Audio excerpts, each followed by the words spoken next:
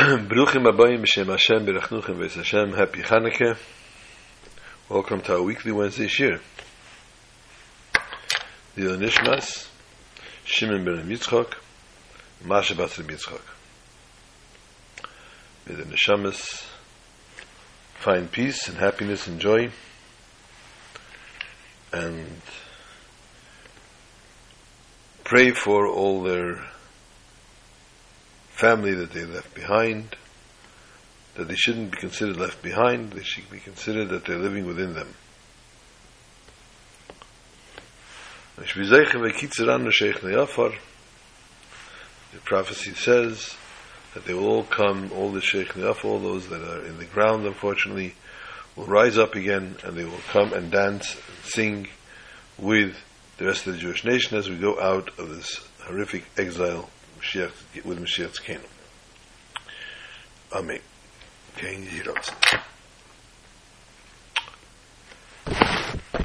Parsha Miketz, very, very full parsha in its own right. A parsha which talks about the rise of Yosef HaTzadik from a simple slave, or not so simple slave, in the pits, in the lowest of Egypt, and he rises up to kingship, to become the viceroy, the Sheni LaMelech.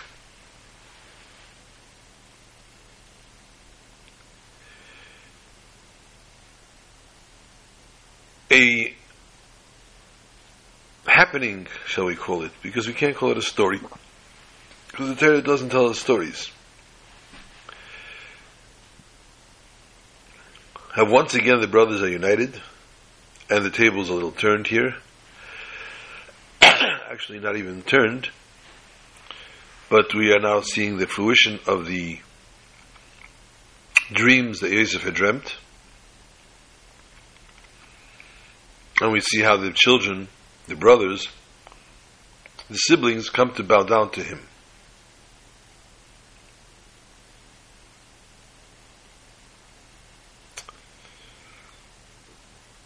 The best way to do things, to teach something today's day and age, obviously, is to pose a question. And by posing the question, we see what the person is actually thinking and how a person is thinking. So the obvious question this week would be, I've never done this before, mind you. I might have told you about Yutas Kislev, I did it, but okay.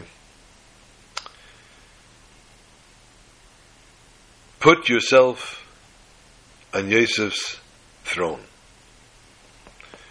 Put yourself, I can't say Yosef's shoes, I don't know if they wore shoes in those days, it was sandals probably.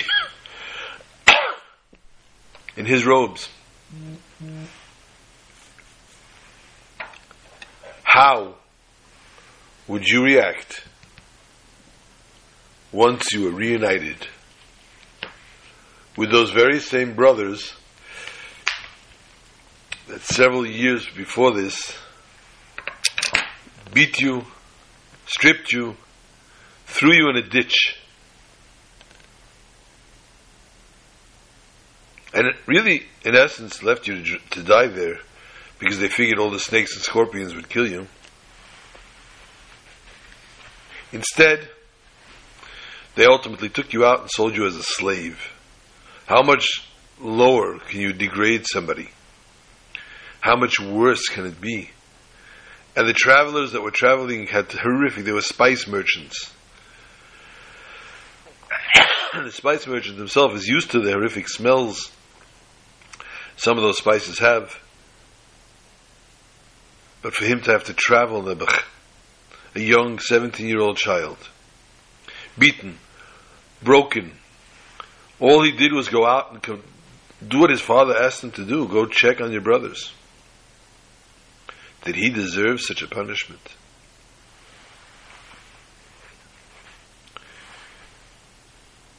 He gets sold to Potiphar, as we heard, and he gets put into jail because of the wife. And he suffers quite heavily in the jail. Because everybody knew him as Patifa's servant, and he was an upstanding servant. He was misalsal beside it. It says it's one of the reasons he was punished. He used to make sure he looked good. And now all of a sudden, to be a prisoner in a jail, in a cell, in a pit.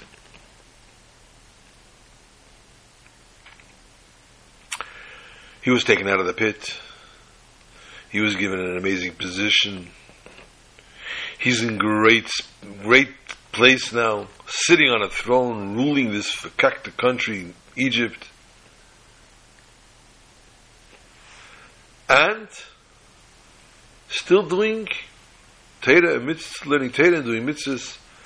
He didn't waver the slightest from his actual devotions to Hashem. Mind you, this was quite a task. He married Osnas. How did he marry an Egyptian girl? Osnas. But Osnas had a kamea. And the kamea, a little amulet, which said in it, she was a granddaughter of Yaakov Avinu. Apparently she was Dinah's daughter, according to many commentaries. Therefore she was a nice Jewish girl, and he marries her right before the hunger, when they were still allowed to have children, and he had 2 boys, Ephraim and Menashe, and he named them after his tortures, his pains. So here he is, the viceroy, married to a wonderful Jewish girl, living in their life, having mistama the best of habitat, servants running around that is every beckon. Anyone that wants anything has to come talk to him first. He is the man. He is the guy, the go-to person in this country. Would you say he forgot everything that happened, let bygones be bygones? Would you? If the tables were turned and you were in that position?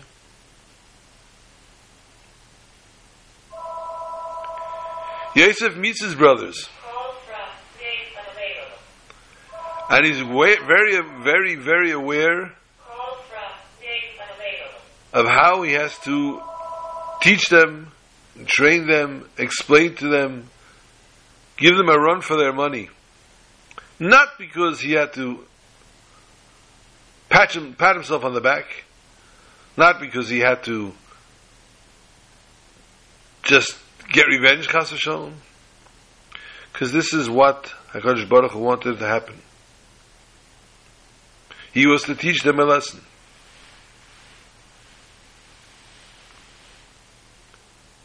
And he could have done that many different ways.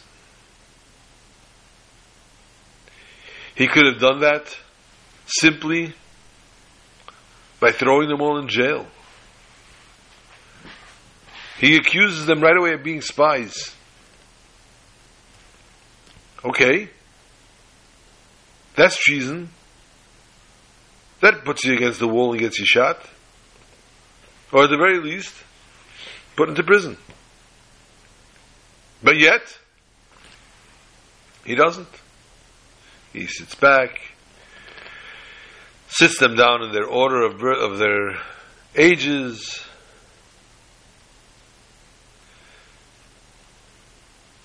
He recognizes them, but they don't recognize him. So there we go, another part of our question. He recognized them because how much did they change? After all, they grew a little older, their beards might have gotten a little grayer, but they were doing the same thing, same routine, shepherds, looking after their father, etc., etc., studying Torah. How much did they change already? So he recognized them. Whereas they did not recognize him. Which again leads us to understand He was a way different person now. He was totally different than what he was when he was sold as a slave. So much so that it was beyond recognition.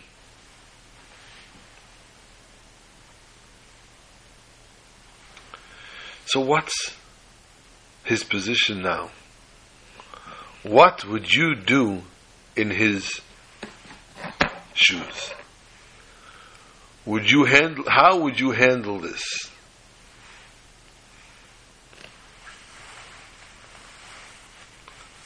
Nobody would ever be honest. Everybody say, I would do the same thing as he did. I'd forgive them right away. And I would let them be and teach them a little bit of a lesson, but not chashon hurt any of them. Never take revenge. Chashon. Nobody would ever confess to the truth sometimes to some people. I would have given them back. I would have slapped them as silly. I would have said to them, now you see, you morons, how I became the king? You see how those dreams were true? You see why I needed to tell them to you? Now you learn how to behave? Because you're always bickering amongst each other anyway. And he has to warn them on the way home. Behave yourselves, don't fight on the way back.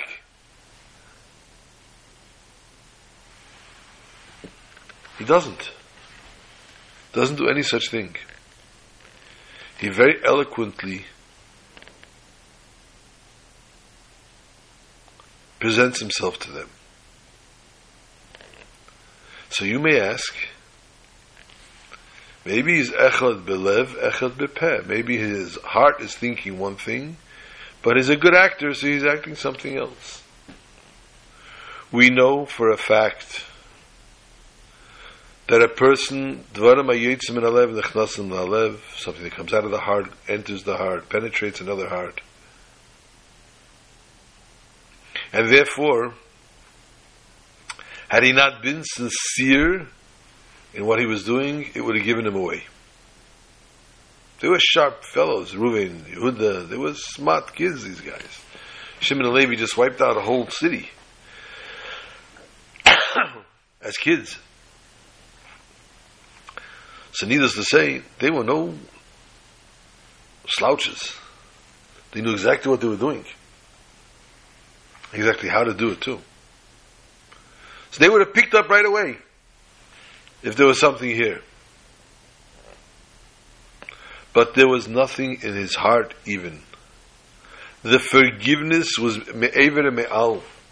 It was beyond. He forgave them in such a way, clean slate. Beyond clean slate. These are my brothers and I love you.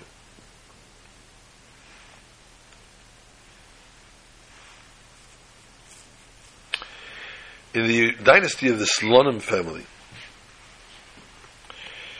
there was one of the ancestors of the great-grandfathers, Yisei Aveda he was referred to. His mitzvah that he cherished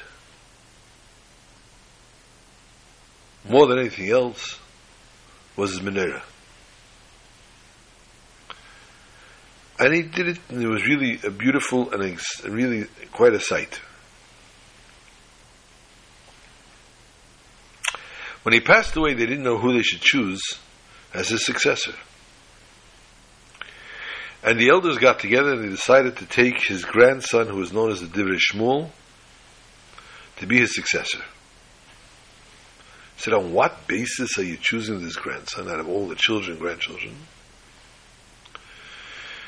And they said, we'll tell you an interesting story with him. When he was young,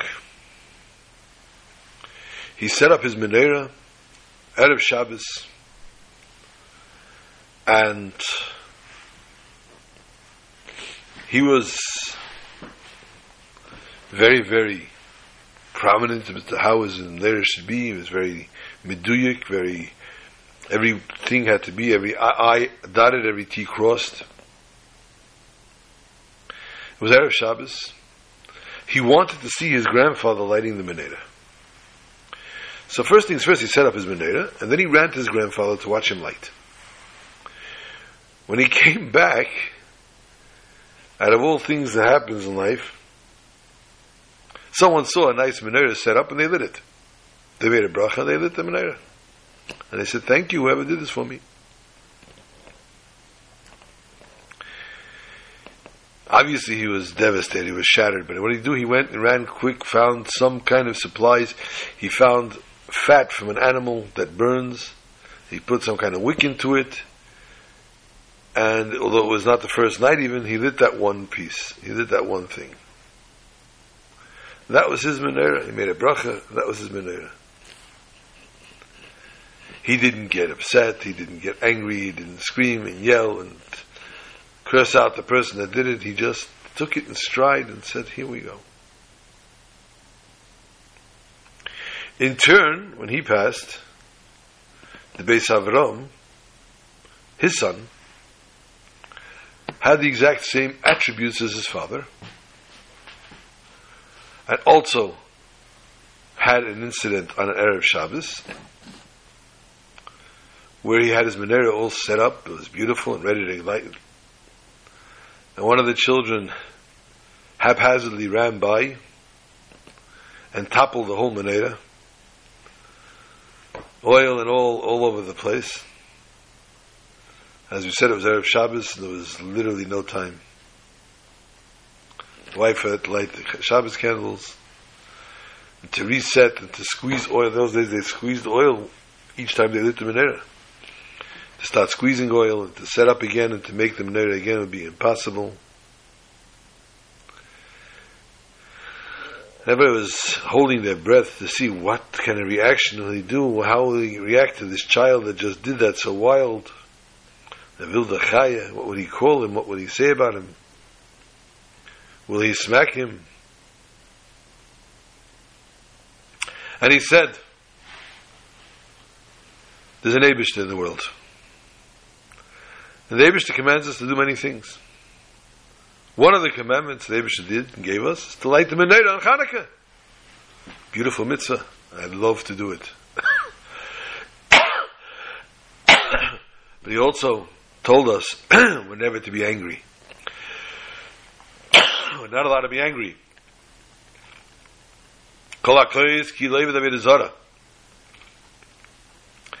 Anyone who gets angry is as if they served idol worship.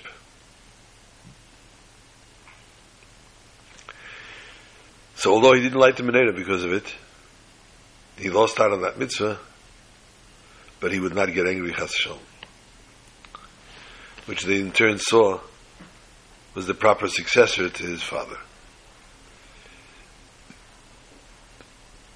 Yosef's reactions. They're definitely beyond understanding, beyond the grasp of the human mind, but they are a tremendous lesson to all of us, which is what Torah is all about. Excuse me. Torah Lashon Hara. And the lesson it teaches us, quite obvious and quite simple, how we need to live our lives. And unfortunately many of us have gone through and been through and subjected to many horrific experiences in life. We need to learn how to forgive and forget. And not just say it, not just superficially sweep it under the carpet, but to sincerely do it, and sincerely mean it.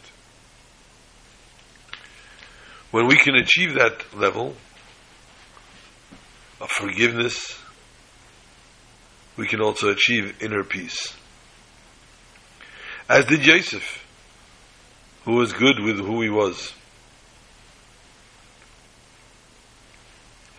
Before we go to actual Pasha, Hanukkah, etc., another story which is very apropos to this situation of the concept of forgiveness, the concept of teshuvah.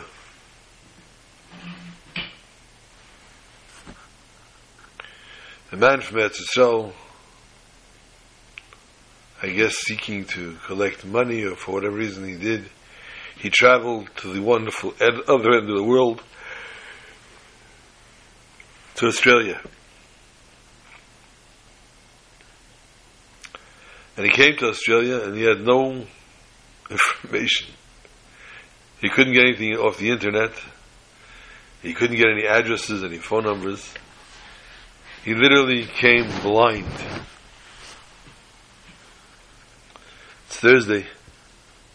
He has to find a place for Shabbos. Ayid Yitzchanetzu, we say, a Jew thinks through and he figures out things. He said, I'm going to go to the fish market. It's Thursday today. I'll find somebody buying a nice big fish. I'll know, there's got to be a Yid. He's buying fish for Shabbos. And this is what he did. He went into the fish market, and lo and behold, he sees a fellow buying a nice big fish, and walks over to him and says, Shalom Aleichem. The traditional Jewish greeting, to which the man answers, traditional answer, Aleichem Shalom. And the Yid says, I'm from Yerushalayim Ir HaKodesh. He says, beautiful. That's wonderful. He says, would you mind having me as a guest for Shabbos? He says, no, Chas v'shalom. Of course, I'd love to have guests. Such a mitzvah, Chnas v'sarchem. And he invites this Israeli friend, his new friend here in the fish market, he invites him over for Shabbos. And he comes to stay by him. And it was splendid. The man obviously was very well to do, had a beautiful family, a beautiful home.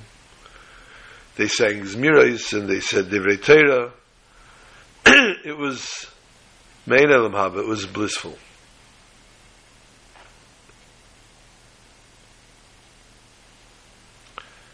After Shabbos, the guest is parting from his host and says to him, I cannot thank you enough for this most beautiful, extraordinary Shabbos. The accommodations were amazing. The food was phenomenal. The company was great. And the spirit and the atmosphere, the environment. I could write a book about this Shabbos. It was so fantastic. Pray tell, can I afford to ask you this one simple question? Although it might be personal. The man says, sure, please do. I noticed in your china closet a broken flask of oil. What is that all about? Ha! The Yid sits and laughs and says to him, that's my life. That's your life? He says, yes, that's my life. When I was young, my father passed away. I was orphaned. My father. And my mother could not support herself, obviously. She was not able, not capable. So I went out to work.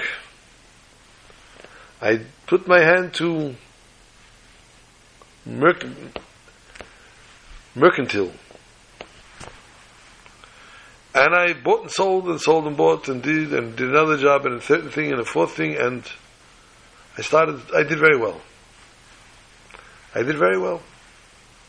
Unfortunately, to take it up a notch in those days, it didn't work for the nice frum Jewish little boy to walk into a business meeting or anything like that. So I stopped wearing my yarmulke. Stopped wearing my kappel. If I wasn't wearing my kappel in public, I didn't wear it really at home either. I didn't wear it at home either. I didn't wear it at home already. So I'm not wearing a yarmulke. I can't put on tefillin. So I didn't put on tefillin. I didn't wear tzitzis. Unfortunately, after the tefillin, the tzitzis went. So too went Shabbos and kashrus and everything.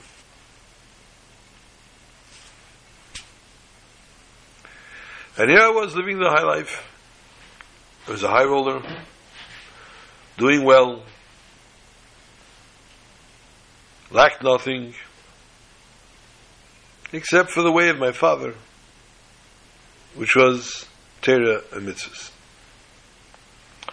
I was walking home one day, cold winter day, and there's a little boy sitting on a stoop, on the curb actually of a corner, crying, bawling, crying his eyes out. And I remember myself as in that position, being that little boy, crying because my father was dead and I had nothing to talk to and nobody to support me and take care of me. And I saw as a Yiddish Ingel, and I said to him in Yiddish, I said, Ingel, what happened? Please tell me. And the Ingel with Sventa Egen, the little boy with fiery eyes, looked up at me and said, my father gave me his last few coins and told me go buy a kriegel of oil, a little flask of oil, a little jug of oil, so we could have for the menorah tonight. But please, Tatel, be very careful because this is my last pennies. I don't have any more. If you break this, I won't have menorahs. Needless to say, I was extremely careful. I bought it and I was carrying it very carefully. And suddenly, out of the back corner of my eye, I see a cat come chasing me. Cat started to chase me. I ran for my dear life. I'm a little boy. I tripped, unfortunately, and the jug broke. The part of the cat, I don't know if the cat caught him and ate him or not. Probably he's not, because he's telling the story.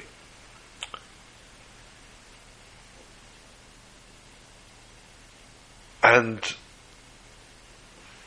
here's the jug. There's a broken jug sitting here, and I don't have oil.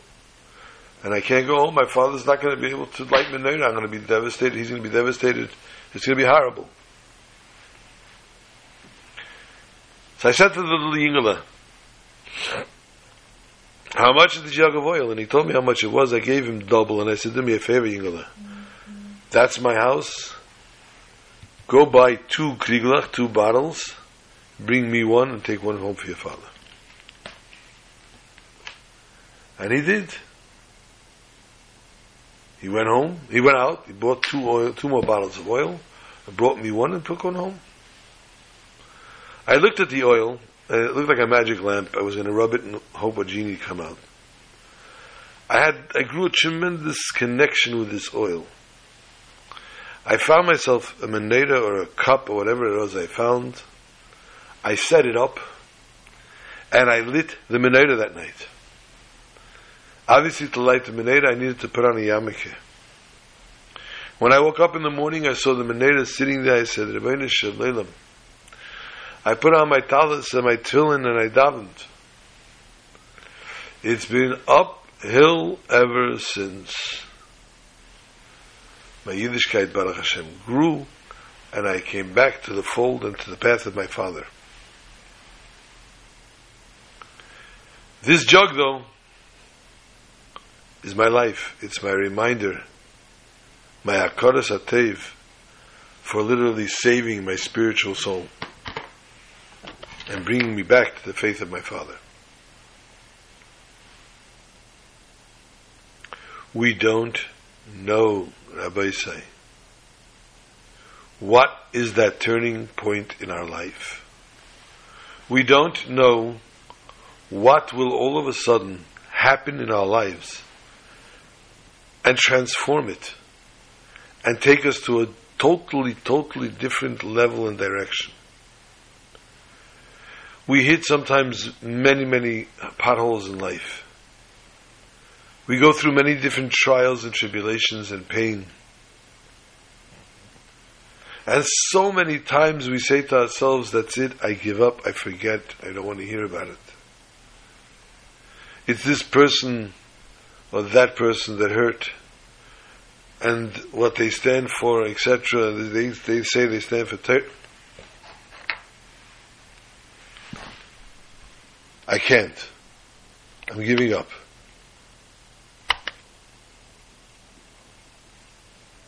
Tells us these stories.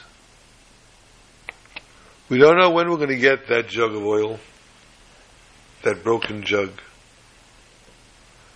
We don't know when we'll be put to test and have to overcome anguish and anger. We don't know when HaKadosh Baruch Hu will turn our corner and help us overcome, help us through the worst of it all. Send us a Yeshua and a salvation with no reason or rhyme, out of nowhere, out of a place that we could never imagine our salvation would come, out of a situation we never could imagine that HaKadosh Baruch Hu could pull out of his hat, as we say in America.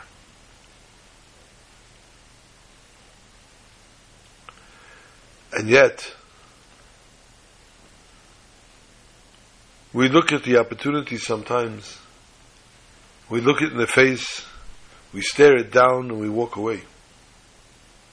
But then at times, we look at the opportunity, we grab it, we embrace it with both arms, and we take it, and we dance with it, and we rejoice with it, and we devote ourselves and dedicate ourselves to this new turn in life.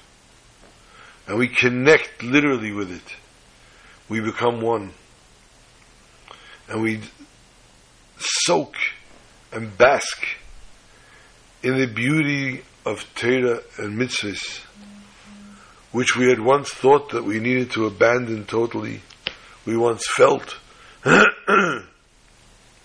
were borderline wrong, or something that had nothing to do with me, or something I wanted nothing to do with. And we now take that and we move ahead, and we forge ahead, and we say to ourselves,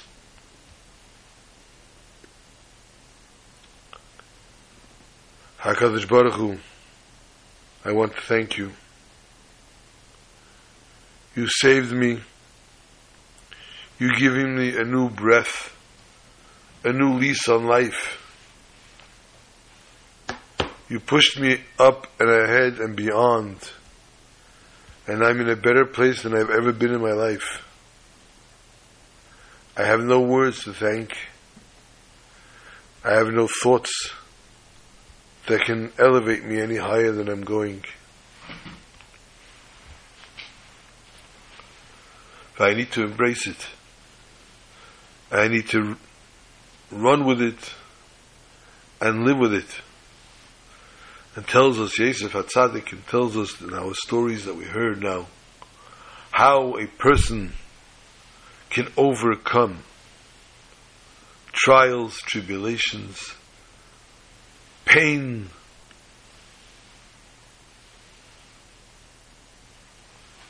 and any other tortures that a person has been subjected to, and with strength and devotion and dedication to HaKadosh Baruch Hu, we can do tshuva ourselves, and other people can do tshuva, and we should accept their tshuva, and HaKadosh Baruch Hu should accept our tshuva, and we should be able to overcome everything and all the hurdles, and we should be able to jump the hurdles and overcome them in the greatest possible way. I am still recording the shir. Where now I'd like to focus a little bit on Shabbos Chanukah. We say in the Alanissim, Lehodos Ulahalo. Chanukah is one of a kind of all other Yom Tovim. For all Yom Tovim, all other Shabbosim, we have an obligation of meals that we have to set meals, has to be fleshik, has to be basav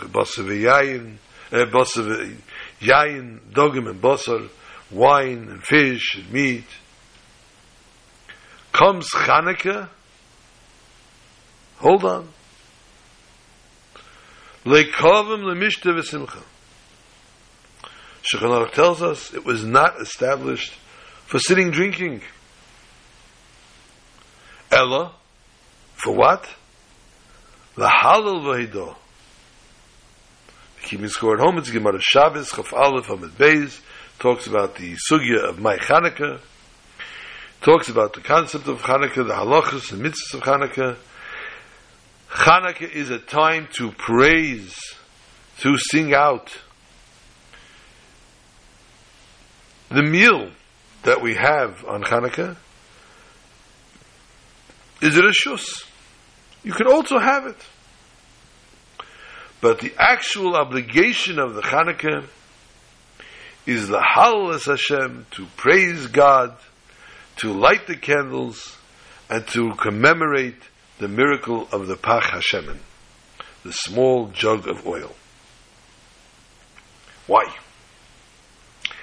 Chanukah is a Yom Tov, albeit midrabanan, not midatera, although there are many hints to it in the Torah. If you go back to many archives, Shiurim on Pashas Miketz, you can hear all the different connections of Chanukah and Pashas Miketz, some of Vayigash as well.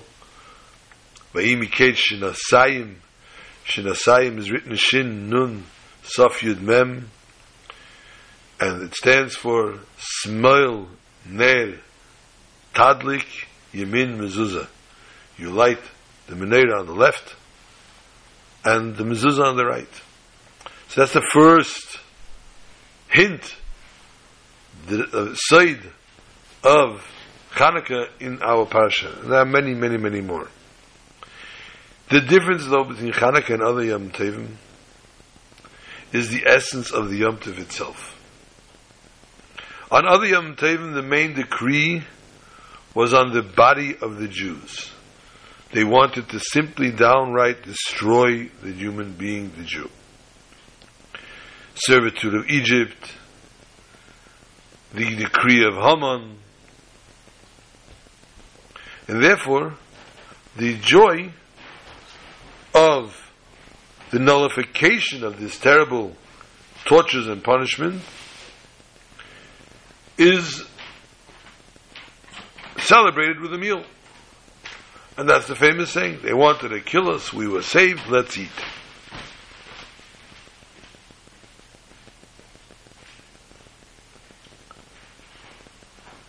Whereas Chanukah, the decree was a spiritual one.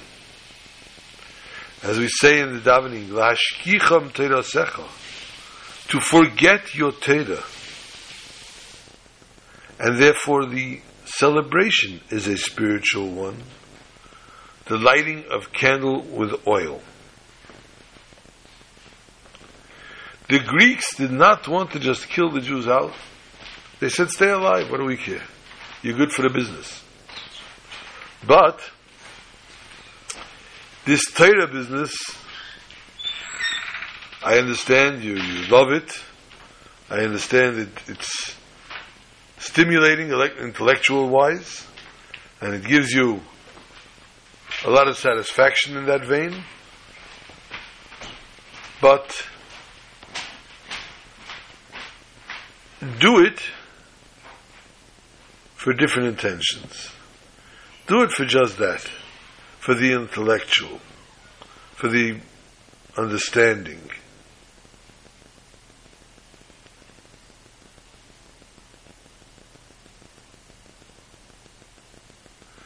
This was therefore an attack, not a physical, but a spiritual attack. They were very intellectual people. They were very into their intellect. Therefore they're telling them, "Laws up. Don't devote your dedications and your mind to Torah in that vein. You can learn Torah all you want, but not for the sake of God and not for the learning of halacha."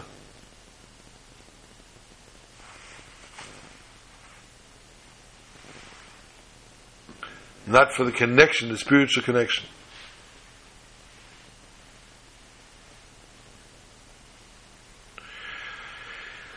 In conjunction, therefore, with the study of the Pnimius of Torah, this inner secrets of Torah, we get from this yet a deeper meaning. This meal consists of bread, water, wine, and these three things, bread, water, wine,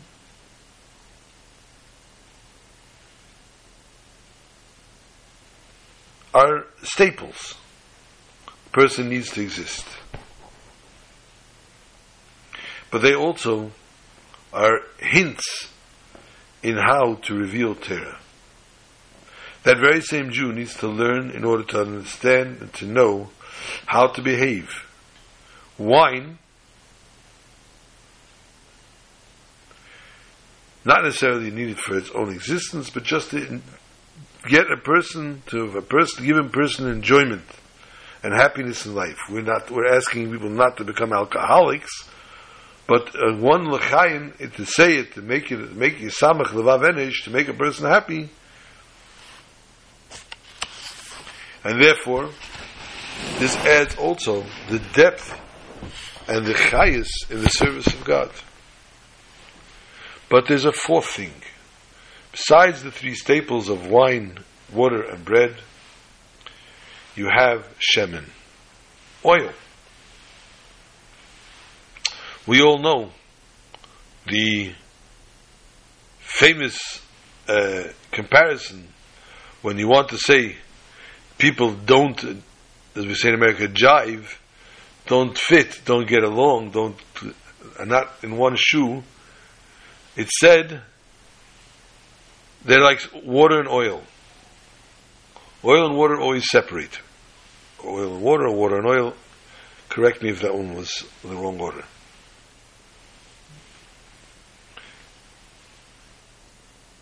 Lechem, bread, water, wine, you can eat or you can drink on their own. Oil is not for consumption on its own, or drinking on its own, but rather it needs to be mixed into foods, into salads, into cooking, into whatever it might be, into kugels, I'm not starting a kind of cooking class now. And it definitely improves the taste infinitely and causes tremendous, tremendous pleasure. In this point, we come to the actual understanding of Hanukkah and the greatness and the tremendous virtues of Hanukkah over all other Yom Tovim, which is this obligated to have the Suda of bread, wine, and wine, bread, water, and wine. The other Yom Tovim are tied to other revelations of Torah. Whereas the wine, where there it's hinted, the secrets that are given and revealed. And that's how we see in the Torah that's what we derive from this in Torah. Whereas Hanukkah, where we see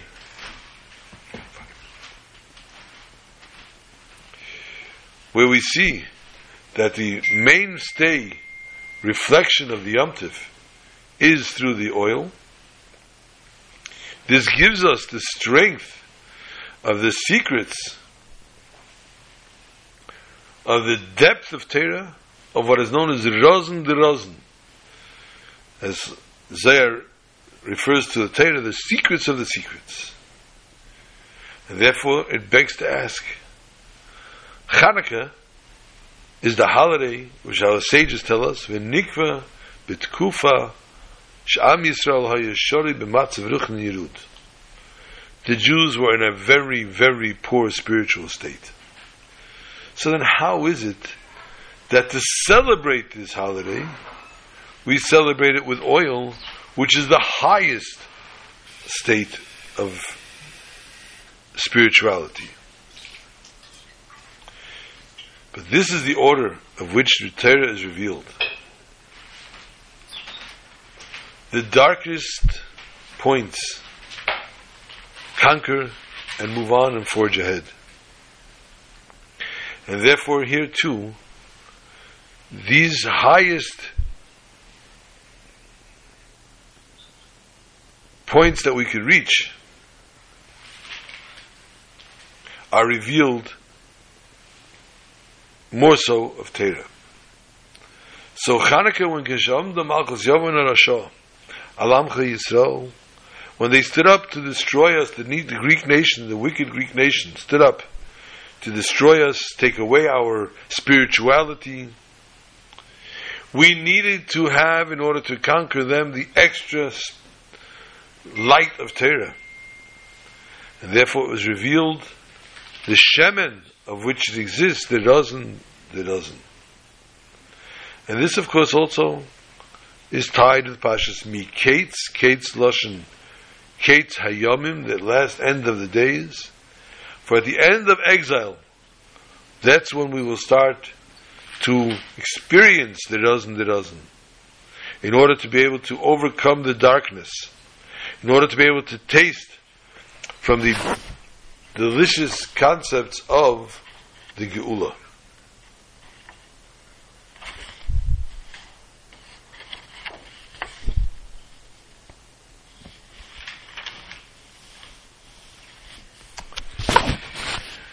We spoke before, Pashas Miketz introduces the amazing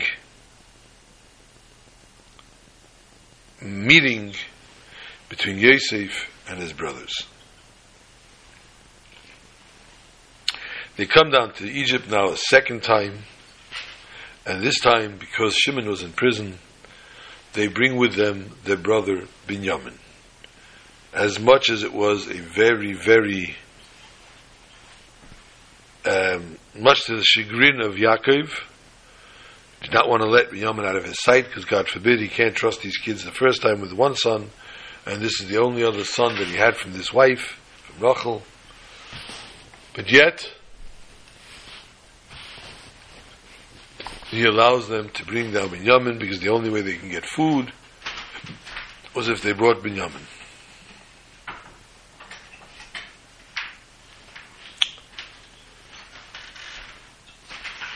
Yosef becomes tremendously emotional.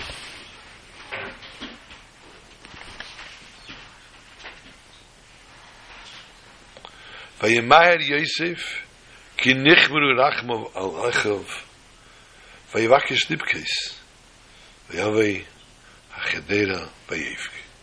He just was so emotional, he just needed to cry. Needless to say, when you see somebody that you haven't seen for many, many months or years or whatever time it was, and you are connected to this person, lev and nefesh, heart and soul, needless to say, this is the normal reaction of a person. Emotion wells up within the person, and the person needs to cry. But Joseph did not want to cry in front of his brothers. He was not just ready to give up his identity. And he steps out. Rashi wants us to understand what he was so emotional about. He says, let us discuss, says Rashi, the dialogue that took place between Yosef and his baby brother Binyamin. He says to him, you have another brother from your mother? And he says, I had another brother, I have no idea where he is. And he asks him again, do you have any children? At this point, this is quite a while that he hasn't seen him, mind you. He answers, I have 10 children. He says, really, and what are their names? And he begins to enumerate their names, Bela, Becher, etc. He says, what are the natures of these names? Where did you get them from? And to which he responds, says Rashi, to which he responds, they're all named after my brother and his troubles. Everything that happened to him.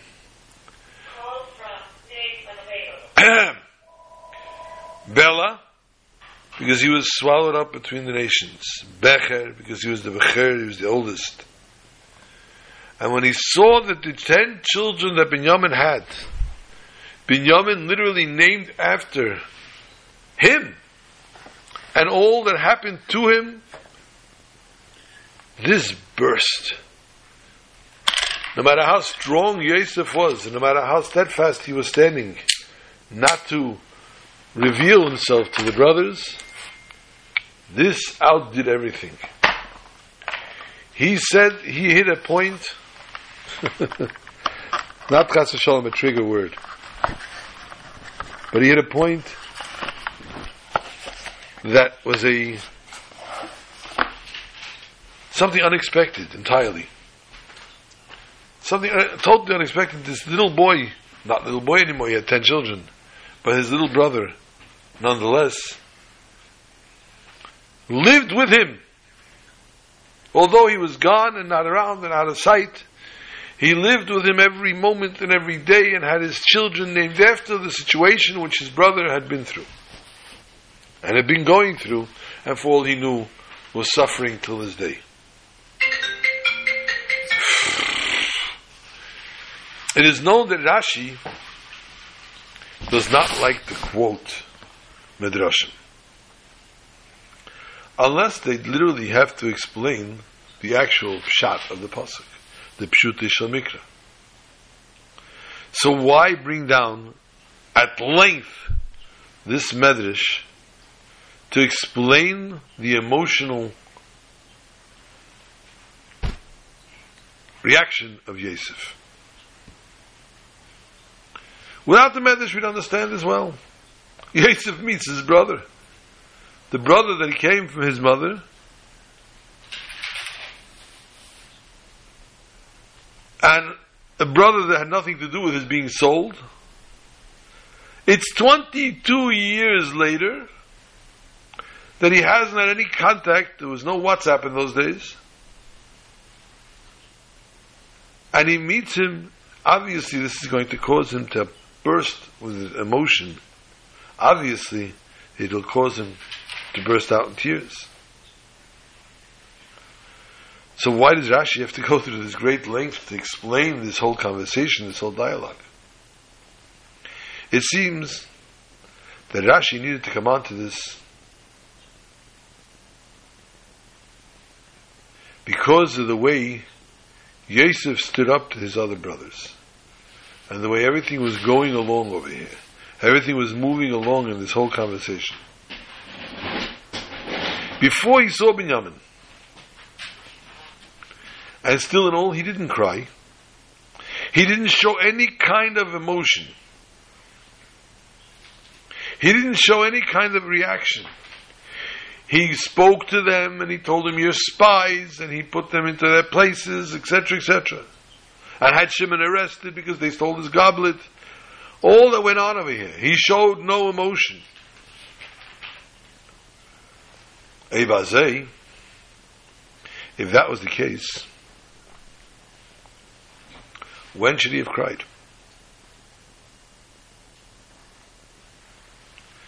After they had an exchange of words. So therefore we have to say that we need to enumerate conversations that did not happen here in the Torah, that were not mentioned in the Torah. And that's why Rashi chooses to take this medrash and to put it all out on the table.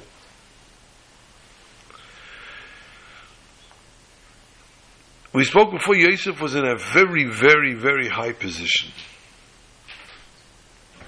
Lo yorim ish es yodeh, a person cannot lift up his hand in this country without Yosef.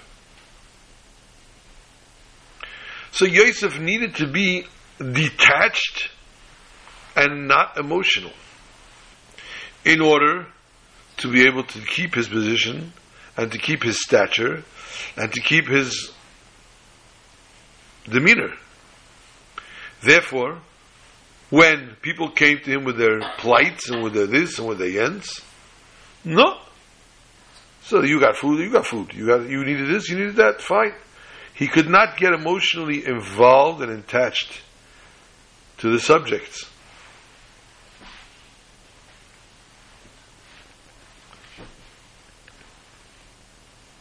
So therefore, when his brothers came, he put up an extra barrier, an extra wall, to make sure that he does not get affected. And therefore he actually put on a little stubborn face. But when he saw Binyamin, his brother, he was very emotional to see him. But it wasn't enough to make him burst out crying. What brought it on? Dafka, the conversation with Binyamin. The exchange of words revealed by Binyamin, that Binyamin, his brother, all these years did not falter, did not for a moment forget the tortures that Yosef was subjected to. And so much so that he named his 10 children and revealed this to Yosef. This was a tremendous emotional act. And it was so deep that this is what caused Nichmur Rachmov. Chassidus explains, Yosef, we know, is a symbol of the Jewish nation. As David HaMelech eloquently puts it, Nayhei Katzein Yosef. We are going as the sheep of Yosef. Whereas Binyamin was Ben Oini, his mother called him. A sign of tzara. This is a hint of the neshama that came down from the highest to go into the most mundane and painful physical guf. It was once upon a time in the level of Achi, brother, bound and attached to HaKadosh Baruch Hu. And now tzaras mitzauha, this trouble that happened to him, and he's nivlo, and the neshama is now swallowed up in a body, a physical, mundane body. And from this, it suffers tremendous. Therefore, the mission of each and every Jew, Yosef, is to be me'ered rachmim on the neshama, to awaken compassion on our neshama, on our binyamin. And through this, we awaken compassion to us, the compassion of a God Almighty, and causes a direct influence of godliness to our neshama, and this way, thereby we find from the restraints of the body that hold back the light from illuminating within our physical body and all the physical mundane things that a person passes through all day long, and it brings about the ultimate light, and the light of Mashiach Tzidkenu, Oresh Shel Mashiach, where there will be Teira Chadasha Me'iti Teitzei, and we'll be able to go with Mashiach Tzidkenu to Yerushalayim in HaKodesh this Shabbos, and the Shabbos Chanukah in Yerushalayim. What more could you ask for? Shabbat Shalom to all. Shabbos of Ula, Shabbos of lights.